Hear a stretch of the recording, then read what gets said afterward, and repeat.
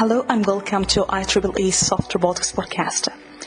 In this podcast, we're going to interview researchers from both academia and industry about their work, thoughts, spectrum, and more beyond that. This is Marwa Edwini, and I hope you will find this podcast useful. If you would like to connect with us, simply send us, and we will be happy to hear from you. And here is my interview. Thanks. Hello and welcome to IEEE Robotics Podcast. Could you please introduce yourself? Yes, my name is Davide Scaramuzza. I'm a professor of robotics and computer vision at the University of Zurich, where I work on autonomous navigation of visually guided drones, and I work on topics across computer vision, path planning, machine learning, and more. Great. So thanks so much for joining us on the podcast. I would like to go first when you were a child. How was your childhood related to science, or how it's just fire imagination about robotics or any intelligent system, if you remember something? I do remember actually pretty well. I think I started being interested in science since I was 3 years old. Wow. From Star Wars, I remember my father took me to see one of the first Star Wars movies in the cinema. But also my father was very inspiring because he was telling me always bedtime stories about a little robot. So he would make up the stories. So the stories were about a robot called Little Robot, by the way. And so this was very inspirational, but also both my parents always tried to persuade me, to trigger my interest in science because they were both teachers, math or physics teachers. So I was always a little bit, involved in science. Then later I studied electronics engineering at the university, and it was actually all triggered by my childhood. I remember when I was 10, I started working on electric circuits. Mm-hmm. So basically I remember I used to go, I collect books from older friends or older relatives who had already studied at the high school or a university, and I remember I was very interested in reading these books in order to anticipate knowledge that I would actually learn 5 years later in high school or at the university. So I was always interested in this. So I would like to go back when you started working realistically in robotics field. What was the first robot you built? The first robot I built in my studies was actually during the master thesis at the University of Perugia, Italy. There I worked on a differential drive robot, so a robot with 2 wheels, and the robot was actually pre-built, so it was bought. I think it was called Pioneer. And then my task was about designing a stereoscopic vision system to allow this robot to recognize the features and then localize in space. So then I started working on the topic of SLAM, which is about simultaneous localization and mapping. Implemented this all on a laptop, and then I deployed this on a robot that was able to basically go from the office to the elevator. Mm-hmm. That was the thing, the first time. Yeah. So since you have this overwhelming experience, I would like to ask you, what are the most misconceptions you have witnessed while you work, since your work is intersection from robotics and artificial intelligence as well? So what is the most misconception you witnessed in your field? Interesting. The most misconception is about, in general, what I find when I talk about robotics is to some so normal audience, so non-expert people. I mean, the main misconception is always, robots will eventually kill our jobs. That's actually the main misconception. What do you think the most important question that the community should focus on for our field, for robotics and artificial intelligence intersection? There are many topics that the community should focus on. The community, in my opinion, should focus on very hard problems to solve, like, the next moonshot. So work on very hard problems that ranges from completely new sensors that do not exist, new materials, for example, dexterous manipulation that is similar to the human manipulation capabilities, rather than still relying on these two-finger robots, for example, that is very far from what humans or animals are capable. I would suggest to work, for example, also on very hard perception problems. So I'm a perception person. I work on robot perception, and one of the biggest, hardest challenges is actually how to make robots able to navigate in the environment, in any environment, harsh environment. So where there are harsh visibility conditions like dust, smoke, fog, and so on, especially for autonomous driving and autonomous drones, autonomous airplanes as well, for example. There are many unsolved problems in robotics, but not many people that are working on them, to be honest with you. Also, decision making, there is a lot of things to do, for example, to render autonomous cars and drones completely reliable. In general, the problem of today, the 2020 challenge, is actually robustness, and many people think that robustness is a job for industry players, but this is not true. And we researchers should be investing more resources in making algorithms that are actually becoming more robust. So I would like to see that. So if I ask you what is your research focus now and what challenges you are looking up to solving in the next years? Yes, so the research topics that we're covering in my lab have to do with pushing the limits on vision-based navigation of drones. Pushing the limits means basically working on a moonshot, on the next moonshot, something that is really hard. So I just got a project accepted by the European Research Council. It's a consolidated grant, so this is a very hard problem. So, and running this actually pushed me, to really understand what are the limits of robotics and what should we, focus on for the next 5 years of research. So we are trying to actually build an alpha pilot or an alpha drone that could one day beat the best human pilot at the drone racing competition. You may say, but this is a ludic application of drones, so who cares about entertainment? And this is nothing to do with entertainment. The point is that we want to push the limits, and to push the limits, we really have to work on very hard problems. The hardest problem for drones is to navigate agilely, as good or even better than a human pilot. Today, we are actually much worse than human pilots. So autonomous drones are much worse than human pilots in terms of speed, versatility, robustness. If you compare the performance of an autonomous drone today, it can only fly at best at 3 to 5 meters per second, while a human can fly, for example, up to 30 or even 40 or more meters per second, and in any sort of environment, and only relying on visual feedback, by the way, from a single camera.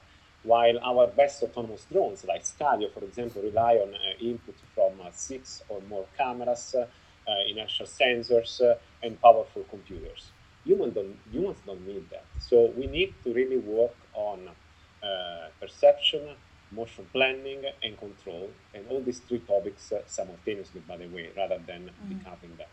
So if we manage to achieve human level performance at drone navigation, we will have one day drones that can be used in search and rescue applications to localize survivors after an earthquake, for example, and deliver their position to the human rescue teams. So we are working on agile autonomous navigation, where agile means that the drones navigate at their physical limit. And this is very important because the battery of drones did not improve over the past 10 years. So drones can only fly for like 20, 30 minutes, and will unlikely improve in the next 5, 10 years, or at least until fuel cells will actually become a commodity, which will take a lot of time. And so in this case, the only way to improve the range of drones is to make them navigate more agile, so faster. But when you navigate faster, there's a lot of challenges that come. For example, how do you reduce the latency? So you need to work on new sensors, like, for example, event cameras, or even new sensors that have not been invented in order to reduce the time between when the robot senses something until it sends the control action to its actuators. Also, we need to work on reducing the latency of the algorithms as well, so perception algorithms as well as motion planning algorithms. Finding better ways to also we also finding better algorithms to navigate among dynamic obstacles. I mean, robotics has been focusing for a very long time on stationary environments, but the big challenge is actually to navigate, in dynamic environments. Imagine a drone slaloming among hundreds of people. If you want to actually use it in a disaster zone. Imagine, a crowd of people fleeing after, from a tsunami, and then a drone that actually flies, among people, or even in a crowded space, or in a cluttered environment, like in interiors. I mean, this is super challenging. Okay. I think that's very interesting, and I would like to skin this point. Do you think design play a role? Design of the shape of the drone and the material as well. You think there are challenges here for being safe for interaction with people? Yes, that's a very good question. So currently, when we think of drones, we think either of multi-rotors like quadcopters or hexacopters or octocopters, or we think of fixed wings. But actually, there are also a few people, for example, Dario Floriano at PFL, also people at Berkeley, who are working on hybrid systems, or even systems that are inspired by nature, like birds. So they are working on the so-called feathered drones. So these are artificial drones that actually have feathers, either artificial feathers or real bird feathers, that can also be folded over time in order to mimic or to emulate, actually, the working principle of birds, and therefore also grasp objects while flying, perching in complex structures like cables and so on. We are working actually together with Floriano and other partners on a European project called Aerial Core, which is about developing new aerial systems, so hybrid systems that can be used together with humans to monitor, inspect power lines over hundreds of kilometers over the next 5 to 10 years, and also install insulators on power lines, which is a very difficult task. And for this, we also need a new type of drones. That's interesting. And I'm curious to ask you about when you go to the small level, micro level for drones. What are the really challenges you would face when you go to the smallest level for drones? So when you go to the micro scale for drones, the main challenge is to find algorithms, simple algorithms that can actually run on low power processors. So for big drones, like the weigh from 50 grams up, basically it's been found that that 90% of the power of the drone is used to fly, and 10% is actually used to for the computing power. Now, this ratio, though, decreases when you scale down the drone. So when you scale down the drone, actually what happens is that now the computing power actually plays a bigger role versus the power that is actually used to fly. I'm talking of the nano-sized drones, like a couple of centimeters. So in this case, what you need to do is actually to have algorithms that consume like a few dozens of milliwatts. How can you do that? So for doing this, there is a couple of projects that have been developed both at ETH Zurich in China and also at MIT. That basically are about co-designing software and hardware in order to run these algorithms with very little power. I would like to mention the pulp processor developed at ETH called the ultra low power processor that is capable of running sophisticated shallow neural networks, so with 10, 20 layers, CNNs, on a 64 milliwatt computer in real time at 30 hertz. And this is amazing. I would also like to mention the other project by MIT, I think it's called Navion, that manages also to run sophisticated visual inertial odometry algorithms that are important for the estimation on another 40 milliwatt computer that was co-designed together with the software. So this is it's important basically to scale down basically these computers, but at the same time develop a tailored hardware together while keeping the software in mind. So that's very important. You don't want to use just a general custom ASIC, but you may want to develop something specifically for your hardware. Other things, when you scale down, are the sensors now. Of course, when you scale down, you cannot put, for example, many cameras and so on, but rather maybe a single camera. You can also not use LiDARs because they are too heavy, power hungry. Currently, LiDARs still consume 10 to 20 watts. We have to wait until, solid state LiDARs will become also a commodity, and especially also low power, but it will take a long time. So at the moment, the only viable solution for low power small scale drones are actually cameras because they are passive, they do not emit energy in the environment. And especially event cameras. So in the past 6 years, I have been working a lot on event cameras. These are bio-inspired vision sensors, so inspired by the human eye. They work significantly differently from standard cameras in that they do not output frames, but only events. Events are basically triggered by pixels that detect motion, relative motion. So that basically means that you have a drastic reduction in bandwidth and therefore in energy. Event camera consume 100 times less than standard camera, so like on average 1 milliwatt versus 1 watt.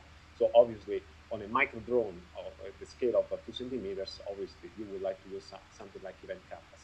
But then again, you need to couple these low power sensors with very low power computing platforms. And there is a lot to improve. At the moment, if you consider that many people are actually scaling up in terms of GPU, and when you scale down the size of the platform, you have to actually make the algorithms smarter, but also you have to create new hardware, maybe new GPUs or VPUs that can actually consume very low power. And in this direction, I would like to mention, for example, the Myriad 2 processors by Movidius are a very good, strong effort in the direction of developing, something similar to GPUs. Actually, it's called visual processing units. So VPU, specifically tailored for running sophisticated neural network computer vision algorithm that can run on less than 1 watt processors, and they're super small. Okay, so there are efforts, but I think we need much more efforts. I think it's an interesting point you highlighted, and yeah, it worth to investigate more. I agree with you there. And I think this is a question I would like to ask you. What do you think the biggest limitation of the current deep learning method and reinforcement learning for your work you can see? The current limitations of current imitation learning or reinforcement learning algorithms is data. We need data, right? We collect a lot of data in our experiments. For example, when we started working on machine learning for controlling drones, the first paper in 2016, we needed 20,000 images in order to teach a drone to recognize trails in a forest. So a very limited task, a drone that can only navigate trails. Then later we scaled up and we went to the task of teaching drones to navigate autonomously in city streets. So basically, we collected the hours and hours of video recordings to teach drones to respect traffic rules and so on. Actually, we downloaded videos from the Udacity dataset, which provides both images as well as ground truth. But when you want to scale up and actually have a general purpose neural network that can solve the different tasks, you need more and more data. So what we have been focusing on in the last couple of years is transferring from the simulation to the real world. So basically, the main problem that we need to solve as a community is reducing the simulation to reality gap. So making the simulators as good as possible and closer to the reality, such that when you then deploy the neural network onto the real world, it will actually work without any fine-tuning. The main efforts have been on making this simulation environments as photorealistic as possible, and so people, including us, are more and more using like Unity or a Real Engine that have been used for video games or even by big movie corporations. And this is good when you want to work, of course, on perception algorithms that have to deal with a lot of details, and especially in cluttered environments. But for navigation, I would argue that actually photorealism is not really important. In fact, we have now a line of papers where we show that we can transfer the neural network to drones from simulating in non-photorealistic simulators like Gazebo. So last week we actually announced a new RSS paper in the conference Robotics, Science and Systems, where we actually show for the first time a drone that can learn to perform acrobatic maneuvers in the air, like loops, multiple loops, and so on. It was trained completely in simulation. We have a neural network that actually converts images and inertial sensors directly to motor commands. So it's an end-to-end policy. And we train the network in Gazebo by generating sensor abstractions, and that's the key thing. So finding the key sensor abstractions such that you don't need to actually simulate photorealism in your environment. So, for example, in this work, we simulated drone, so with the real physics, of course, with the real robot dynamics, and some linear aerodynamic effects that observes feature tracks and also realistic inertial readings, so from a simulated IMU.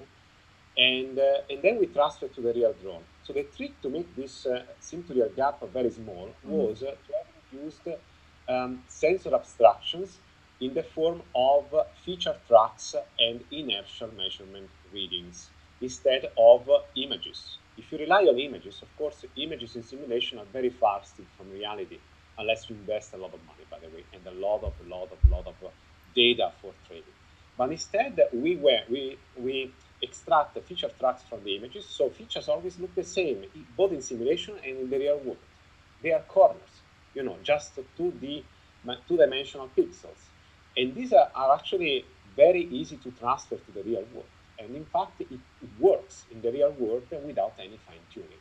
So, of course, you can claim, but this works only for acrobatic maneuvers. In fact, now we are focusing on more sophisticated tasks like, for example, navigation in cluttered environments, like in trying to teach a drone to navigate agilely in an earthquake-damaged building. So we are simulating sensor abstractions in this kind of environments in order to reduce the simulation reality gap when we then transfer to a real mock-up search and rescue environment. So these, you see, there are small tricks that can be applied. We just need, research to be very broad and, never stick to one solution just because this is mainstream. Okay. Mm-hmm. I think that's super interesting as well. And maybe you highlight something interesting when you go to more sophisticated scale, because we have interviewed Starsky, the autonomous truck company that fall in last February. And one of the issues they found simulation is very tricky to capture the real world. So maybe it's a question here, when you go to more sophisticated, what do you think more abstraction you can get in your simulation? What is the most important feature for a student listening to replicate in your simulation so that you can close the gap? Very good question. Okay, I see here two questions, and I hope I remember both. The first one is the most important things to have in a simulator is make your simulator as realistic as possible. So photorealism is one thing, but it's not just it. There is also, for example, aerodynamic effects if you work on drones. There are beautiful physics engines, but they are physics engines by themselves. Difficult is to actually couple it together with other robotic simulators like Gazebo, for example, or ARSim, or Unity, or Unreal Engine, and so on. We are working on that. So please, I'm talking to the students, work on coupling, different simulators together and focus on really make them as accurate as possible. One of the main challenges in simulation of sensors is, for example, how to mimic the real noise of sensors. I give you an example. Many of you students will know Carla, the Carla simulator that was created by Intel, I think a couple of years ago. Carla now has become the mainstream simulator for autonomous driving. However, when you look at the simulated cars, they move perfectly straight, like no one would ever be able to do. They also move at constant speed and so on. They also simulate sensors that do not exist. For example, a perfect LiDAR, a perfect Kinect sensor, a perfect depth camera, or a perfect camera, where perfect means that there is either no noise, or the noise is just Gaussian, and it does not simulate, for example, missing data. So if you have worked on depth cameras like Kinect, the first thing that you experience is that there is a lot of holes in your reconstructed depth. And there are papers that actually have worked on realifying these sensors. We need to integrate these realified sensors models into the simulator. That's super important. Yeah. And also realifying the motion of the vehicles. Also, number two, aerodynamic effects. If you work on drones, aerodynamic effects are actually at the moment simulated only up to the linear drag or fuselage drag, but linear usually. Rotor drag also, but all in the linear order. So we need higher orders, dynamics for drones as well. Wind gust usually is not simulated unless you use sophisticated, particle simulators that exist, but they're more sophisticated, they require skills and so on, time to learn. Another thing to look at is differentiable physics that actually, is allowing now simulators to, particle simulators to become a little bit faster by exploiting also neural networks that try to approximate basically the real physics. Another thing that I would like to mention is, and it's difficult though to model to simulate in simulators, are corner cases. What are corner cases? Corner cases are situations that occur very rarely in reality. Let's think of autonomous driving. Autonomous driving, it's a tough problem because we are training our algorithms, both model-based algorithms and neural network algorithms, on simulation. And simulation, unfortunately, is too perfect. But now it's too perfect because it's difficult to simulate accidents, So safety is the biggest problem in autonomous driving. So ideally, you would like to simulate hundreds of thousands, if not millions, of accidents. We don't have data for that at all. So who has the data? Actually, the big corporates. And I would like to mention here Elon Musk, Tesla's company. Why? Because they deploy more than 300,000 cars worldwide. They're collecting a lot of data, and especially data from crashes, car crashes, incidents, and so on. So this is a huge amount of data that this company has at their disposal to actually refine their algorithm, but it's not available to the community, unfortunately. But there are tons of YouTube videos from dash cams, especially from Russia, where actually almost every person in Russia has a dash cam for safety, for their insurance company. Basically, there are thousands of these videos on YouTube where you actually you have accidents happening. I've seen a few works, but unfortunately too few works, that are trying to build better simulators that simulate corner cases after these YouTube videos of car crashes. I would like to see that happening more often. Also, I would like to see, for example, simulators or algorithms that can tackle, for example, things that happen in very crowded environments. So there are many places on the world, many cities that are super cluttered, highly densely populated. Since I'm Italian, I would like to mention Naples. I mean, the traffic there is chaos. But I also went several times to India. I was in Delhi. I was in Bangalore, and the traffic is huge there. I would like to see data sets and simulators that actually incorporate those corner cases that certainly do not appear in the streets of San Francisco or New York. You see, the world is full of opportunities, and I would like to see actually people taking advantage of this. I really would like to thank you for this clear point. And I have a question from one student asking, last year Elon Musk stated, anyone relying on later is doomed. It's just asking your opinion about the statement and how you think we can expand that if you can reach level 5 autonomy with only camera. So Elon Musk is a very sharp and bright mind. So every time that he makes a statement, we have to interpret that statement from his point of view, not from our from the normal point of view. When Elon Musk says that people working on LiDAR are doomed, the main criticism to him was, oh, yeah, sure. But I mean, at the moment, cameras do not perform the same as a LiDAR, so do not see in the dark and so on. So we keep working on LiDAR. Yeah, sure. But Elon Musk was not referring to the next 10 years. He's referring to the future.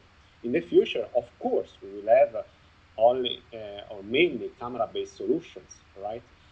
Because sensors will be better, algorithms will be better. But his point was, if a human can actually reason that well, why can't a machine? Why can't we make a machine work as good as a human? So let's focus on that. And by the way, Tesla is using radar. Okay, so it's not true that they are only relying on cameras. Just that the radars are a little bit better than LiDAR because they can actually see also through through fog and rain, snow, and so on. So they are also using other sensors.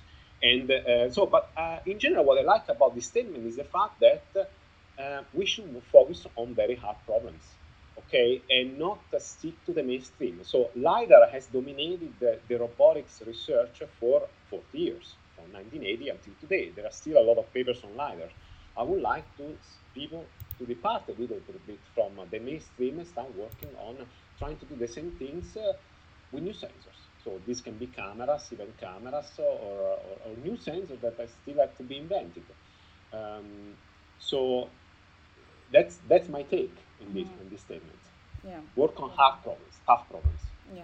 Were there any direction you thought would work out very well, but empirical result proved otherwise, something different?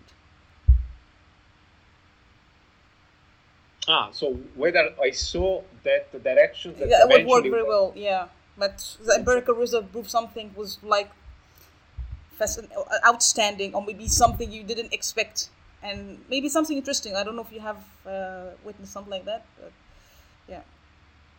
Yes, of course. I mean, every year I am amazed by things that I didn't expect them to work very well. Now, the list is long, to be honest. For example, one thing that I've never worked on, but I'm extremely fascinated, are touch sensors. Okay, so I'm not an expert of touch sensors. However, I've been astonished by the results, especially in the richness of this resolution of touch sensors over the last couple of years through cameras. So they use a gel, they interpose a gel between the surface to explore with the touch sensor and the camera, and then they basically map pixels to force, so a force field. There is a great paper by a PhD student of Raffaello Andrea at ETH Zurich that does that through a neural network. I was amazed by the result, because typically what people would do is that when they use these camera-based touch sensors, is that they only regress a single force vector, but they actually were able to regress, a force field over a 1 megapixel resolution, so 1 million vectors. I was amazed at that. To be honest, that made me jump out of my chair. Other things. I'm extremely impressed by results also in the computer vision community by the group of Vladlen Colton, for example, with which I also have the luck to cooperate, which is basically learning to see in the dark. So again, deep learning can solve a lot of problems like a magic wand. But basically they show that they can actually teach a network to reconstruct daylight images from dark images, where humans do not see the signal, but actually the signal is there, so it can be done. Similar to this, actually inspired by this work, we also trained the neural network to, for example, reconstruct super resolution, high dynamic range, and no motion blur images using only event cameras. So event cameras were thought to be only, left for very simple industrial applications, so for only highly spin moving objects would be sensed. But actually, we showed that event cameras carry the same signal as standard cameras, and therefore can be used for all the same computer vision tasks. Where we have used standard cameras for the last 60 years. So this is a big leap forward in the event camera community, because it means The signal is there. You can use event cameras to basically work on all the tasks of computer vision. And now, though, with the added value that event cameras do not have motion blur and have a very large dynamic range. Other things, let me think.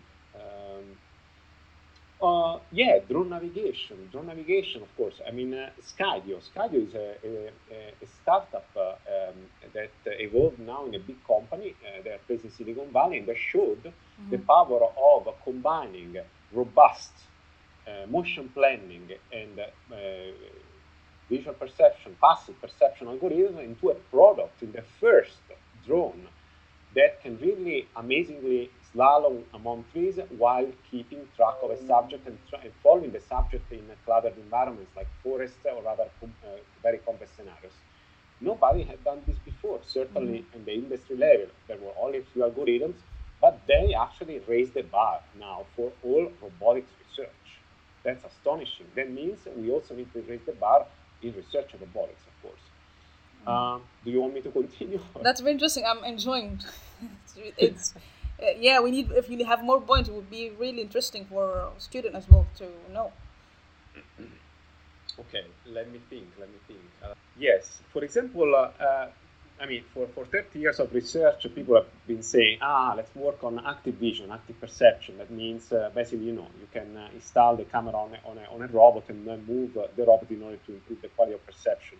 But I never saw really, results that would really prove extremely the usefulness of active perception. But now, in the past 3-4 years, there has been an explosion of perception-aware algorithms, perception-aware motion planning algorithms, like PA-MPC, that stands for Perception-Aware Model Predictive Control, that basically incorporate perception objectives or perception constraint into the motion planning problem, and they solve it simultaneously with the motion planning. Before, people were actually solving estimation, perception, and control separately, but now the idea is to actually bridge the gap and therefore reduce the overall latency by solving all of them as a single optimization. It's also exploding now, so it's beautiful to see. I would like to stop here. Yeah, thanks so much for that. Yeah. And I'm curious to ask you this question. Do you feel that the current technology for deep learning, that the startup can build application that can be scaled without having the resources of Google or Amazon or Facebook? Wow. Difficult. Difficult to... No, the question is not difficult. The difficult is to actually achieve the same performance as Google and Facebook without using their resources. That's why I encourage all the students to partner with those people, if you can, or at least to use their data sets. I mean, now Google, especially they release always a lot of data sets. So use those data sets as much as you can. If you can collaborate with them, go to this Google Summer of Code, for example. Internships, they help a lot, of course. Amazon as well, Amazon Mechanical Turk, but it's not all about that. Of course, they have a huge GPU facilities that can share. Both Amazon and Google actually share their facilities for doing parallel, for running parallel algorithms on their cluster of GPUs. So take advantage of them if you cannot afford them for your lab. But it's true. I mean, it's difficult to stay up, to catch up with what they are doing because they have access to a huge amount of data. However, I think we academia are still the best we can do is to partner with them. So we are also partnering with them, of course, a lot. One way to partner with them, of course, is to basically, engage in also in participating in their conferences whenever there is an invited talk of Google in your university. Go attend it and try to, ask these persons how you can actually participate in what they are doing, collaborate. There are a lot of venues that they have to participate, to collaborate with them. But another thing I forgot to say, what can we do, we academics in general? In general, it's perceived that we academics are only now a pool of, a training school for talents, but it's not true. I mean, we still have the academic freedom to work on whatever we want. Because the problem is that once you are working at the company, then usually you have to work on the problems, unless you work at Google and they give you this 20% time to think freely and work on whatever you want. But in general, in academia, we enjoy the freedom. I would say if you are working in academia and you are a young PhD student, also it's good to spend a few internships at these big companies because there is only to gain. But also what I'm experiencing is that I'm now starting collaborating with these companies without any exchange of funding, for example. I don't care, because there is a lot to gain from their expertise, and they also have something to gain from our expertise. For example, there are not many labs, unfortunately, working on vision-based autonomous navigation of drones. There are probably only 5 in the world. So we have the luck that many companies approach us, or especially big companies. Now we have a big project with Intel, for example, and they realize, the Intel is great at deep learning, but they lack all the resources for autonomous navigation, and then they partner with people like us. And same now we are doing with Google and other companies. So not necessarily there is to be, an exchange in funding sometimes, but just a nice intellectual collaboration when you're exchanging brains. This is actually possible.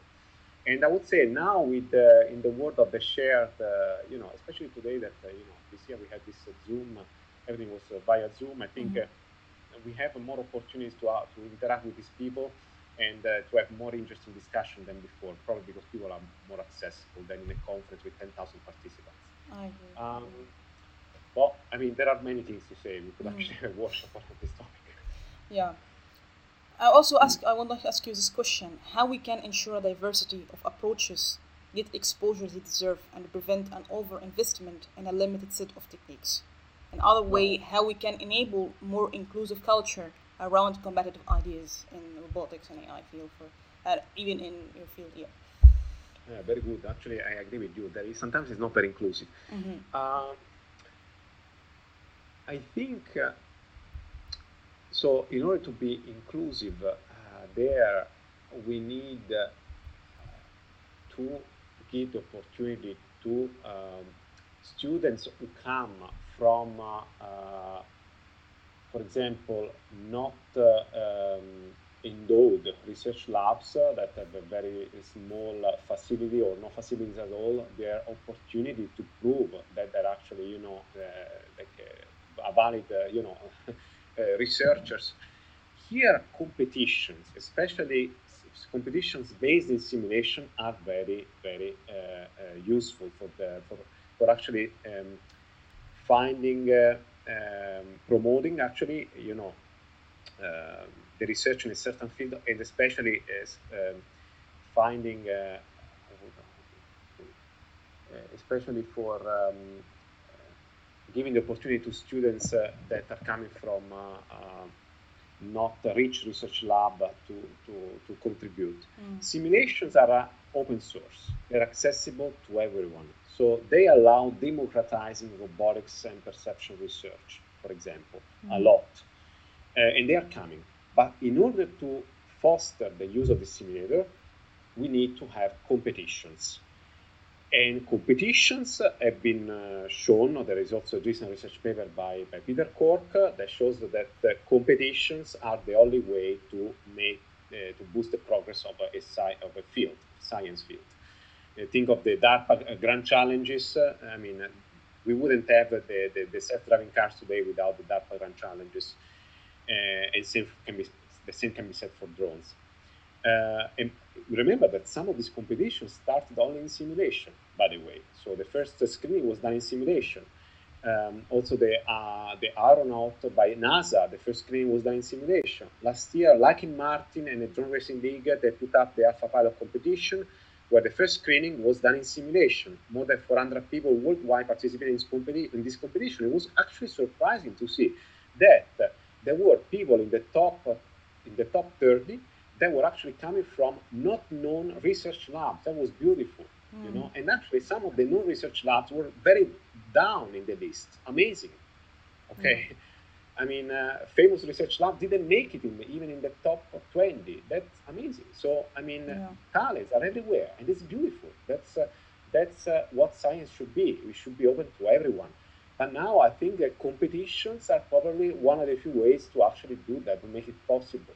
Because competitions spark the interest, in return of visibility, in return of money, or just just the visibility itself, and the spark interest, and by competitions in simulation, especially. So the simulation, I would like to again emphasize the role of the simulation environments in this. I agree. That's because they lower the entry bar. Okay, so they democratize robotics. Robotics is so expensive. I mean, consider that 50% of research in robotics is spent in engineering only if you want to work on real-world robots. So you need simulation. So again, having good simulators is also helpful, of course. Yeah, I agree with you.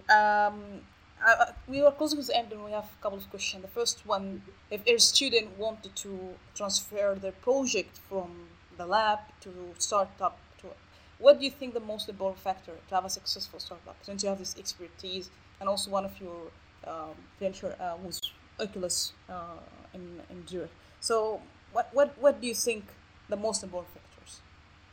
So, if the question is, what would you tell to a student who wants to go from we wanted to university to a startup? Research. I have two words: do it, really do it. And unfortunately, the reason why we are not innovating so much is because of lack of startups in robotics compared to computer vision. And the reason is because, of course, robotics is harder, it's more expensive, but also, sometimes you just have to be brave enough to do it, even maybe if you don't have all the competencies in the field. You will find them on the way. I'm amazed by those startups that start very small, maybe from people who are not in the field. There are some startups in Zurich who turn out to be very successful. They are working on robotics despite not coming from the robotics field, but coming from graphics, computer vision, or human-robot interaction, or GNSS, so navigation systems. Amazingly, they actually managed to be successful even in robotics. Why? Because they had a big vision. They have a cool idea, a big vision, and that's important. Think big.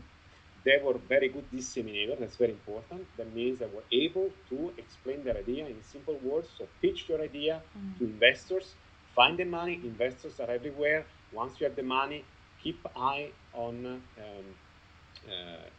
Keep always in mind your vision, why you do it, by the way, to improve the quality of life, to make the world a better place. I mean, there are many motivations.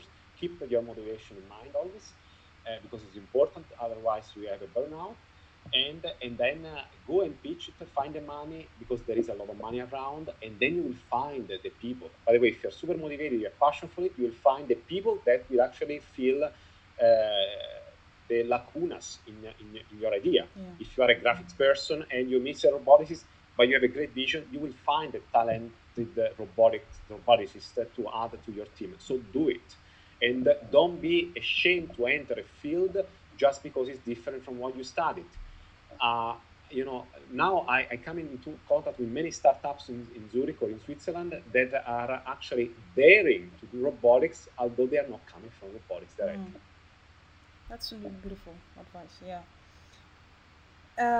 Do you think ego is important for the researcher? Ego? Yeah. What is more important is self-confidence, believe in yourself. And this is difficult sometimes. Sometimes good researchers are not very self-confident. I noticed that even in my PhD students. You have to be trained. So ask your advisor, your university, attend courses to actually train the skills where you are not very proficient at.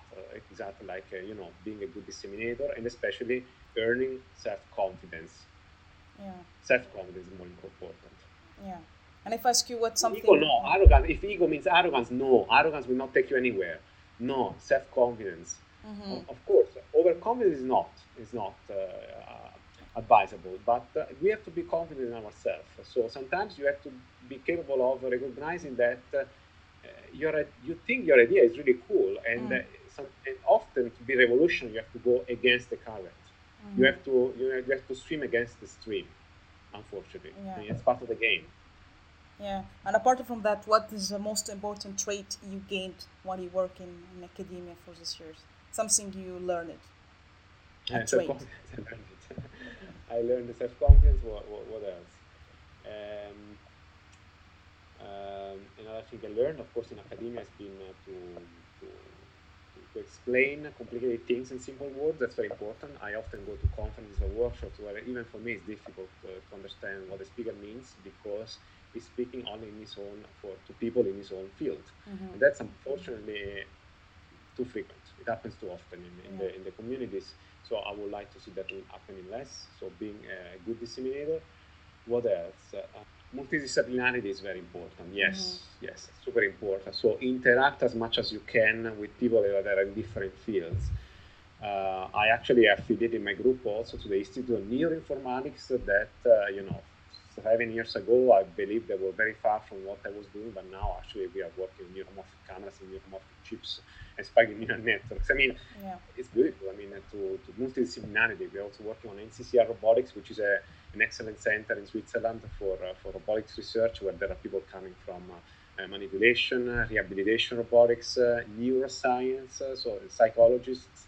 So we have 2 meetings a day where you attend basically talks from these people, and then you have coffee breaks, lunch breaks, and then you can exchange some ideas. And sometimes the reviewers push us to collaborate. And to be honest, it was very difficult at the beginning. But now we found some projects where we are really collaborating. Interesting. So lastly, what is the best advice was given to you personally and professionally, and was life changing for you? Ooh. The first that comes to my mind, but there are many more. But the first that comes to my mind is learn to say no. It was given to me from Lijin Ariananda, who was a PhD student with Ronnie Brooks, and she was giving this advice by Ronnie Brooks. So I took it immediately from day one. Learn to say no. When I started my assistant professorship 8 years ago, I was approached by a lot of people who wanted to collaborate with me or companies and so on. I was overwhelmed. So it was difficult to say no because I thought that I would actually offend or then also this would undermine possible future collaboration. But no, in the end you have to learn to say no for many things. So it's very important. Be honest. Be honest is the first advice. Think the things up front. Of course, being polite. But if you disagree also with a researcher, even with a famous researcher, say your point of view. That's the second advice. And what else? Stay open. Learn continuously. Don't think that because you are in a certain hierarchy in your company or in your university, you don't have the right or you have the right to speak up or no. Be humble all the time and learn also from your students. I wouldn't be what I am today if I didn't learn from my students. I'm learning every day from my students, from my PhD students, even master students. They have a lot to teach, So it's a cool learning process. It's really, I really like your point, and very, very important. And at the end of the podcast, I would like to thank you for your time. I really enjoyed talking to you. Thank you. Thanks to you. Thank you.